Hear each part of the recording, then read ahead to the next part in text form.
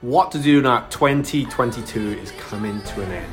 Before I drop the video, don't forget to follow this as Mindset Growth Hack number 87 and comment below what is going to be your biggest goal for 2023.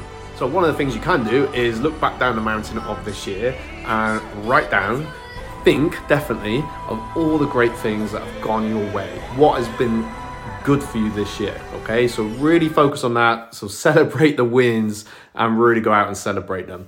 You may have had a tough year, okay? I've had a pretty tough year, but I'm determined to look back and find, you know what, this bit was good, this bit was good.